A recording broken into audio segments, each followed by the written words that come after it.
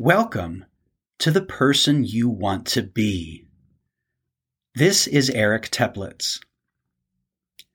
If you've been listening to this podcast, you may have noticed that a number of my recent guests have talked about meditation and what an integral and impactful practice it has been in their lives. This was not by design, but I couldn't help but notice this pattern.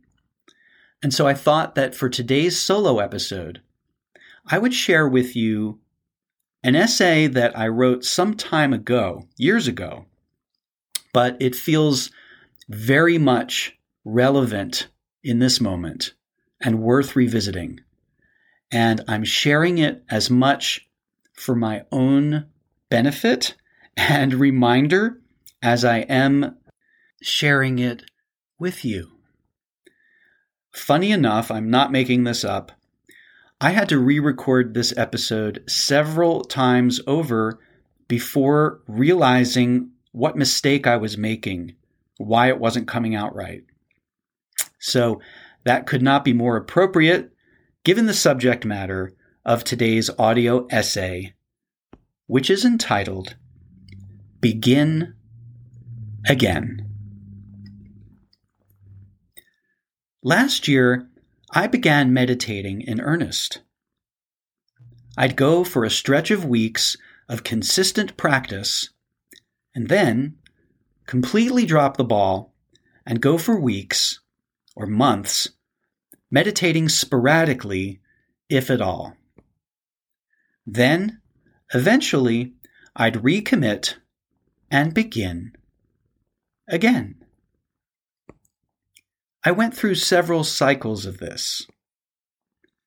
About 2 months ago, I started meditating again and have been going strong since. Not every single day, but pretty close to it. I offer no predictions about how long this go-round will last. But I take solace in knowing that if and when I do stop, and for however long, I can always pick it back up and begin again. I sit for about 30 minutes before getting ready for work each day, sometimes using guided meditation audios, sometimes not. My usual practice is some version of mindfulness meditation. It amounts to sitting still and paying attention to the physical sensations of breathing. After doing this for a time, your attention will inevitably be hijacked by your thoughts, probably a lot sooner than you think.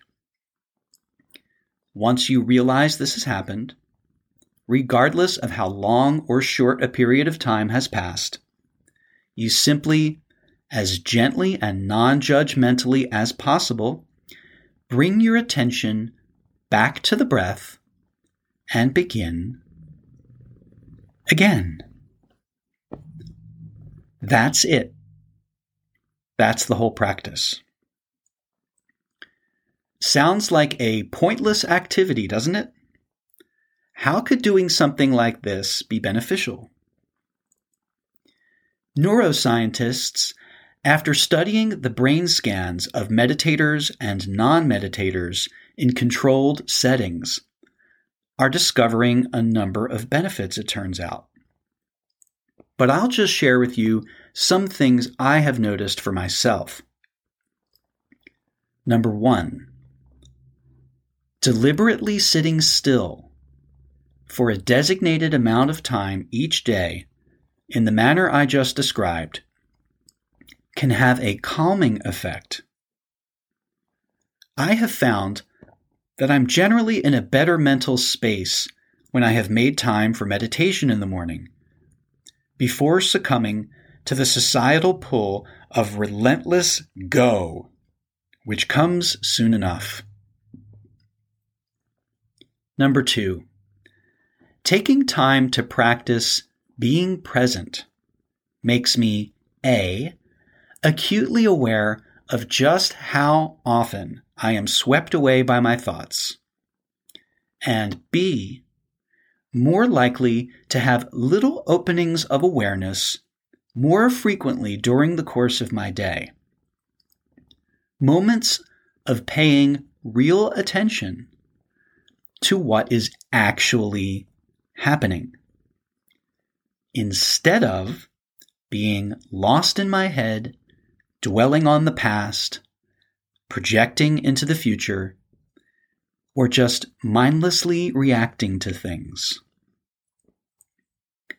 Number 3, the quietude sometimes allows for good ideas to pop into my head, like the idea for this post, for instance. Number 4, certain types of meditation, such as loving kindness, particularly with the help of a good guide, in person or even via an audio recording, can be profoundly heart-opening and even emotionally healing. It turns out that things like compassion, self-compassion, and forgiveness can actually be cultivated through silent practice.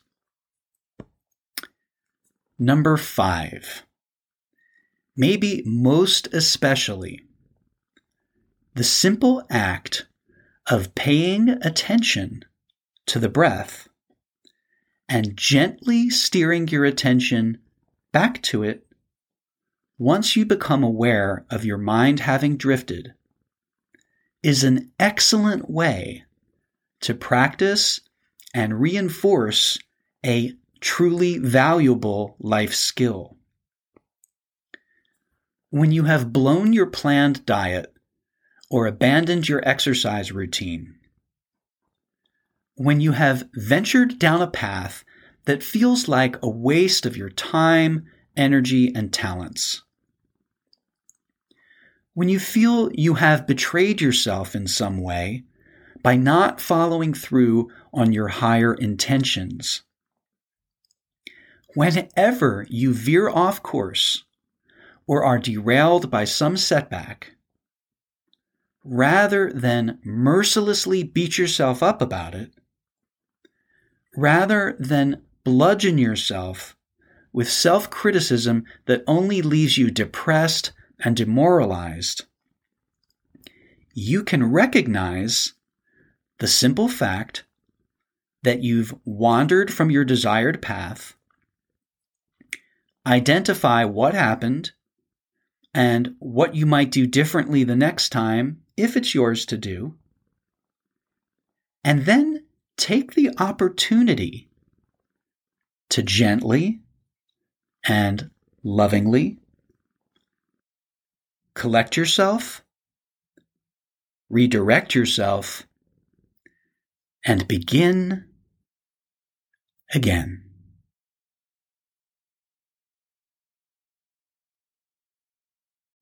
If you enjoyed this episode of The Person You Want to Be, please consider subscribing to the show on your favorite podcast platform. If you're listening on Apple Podcasts, leaving a rating and review for the show would be greatly appreciated. Video versions of each episode are available on my YouTube channel, which is simply my name, Eric Teplitz. You can visit my website, ericteplitz.com, to sign up for my free newsletter, schedule a free one-on-one coaching call with me, and much more. Once again, that's Eric Teplitz, EricTeplitz.com. Thanks so much for listening, and I hope this episode inspires you to take at least one action today in the direction of becoming the person you want to be.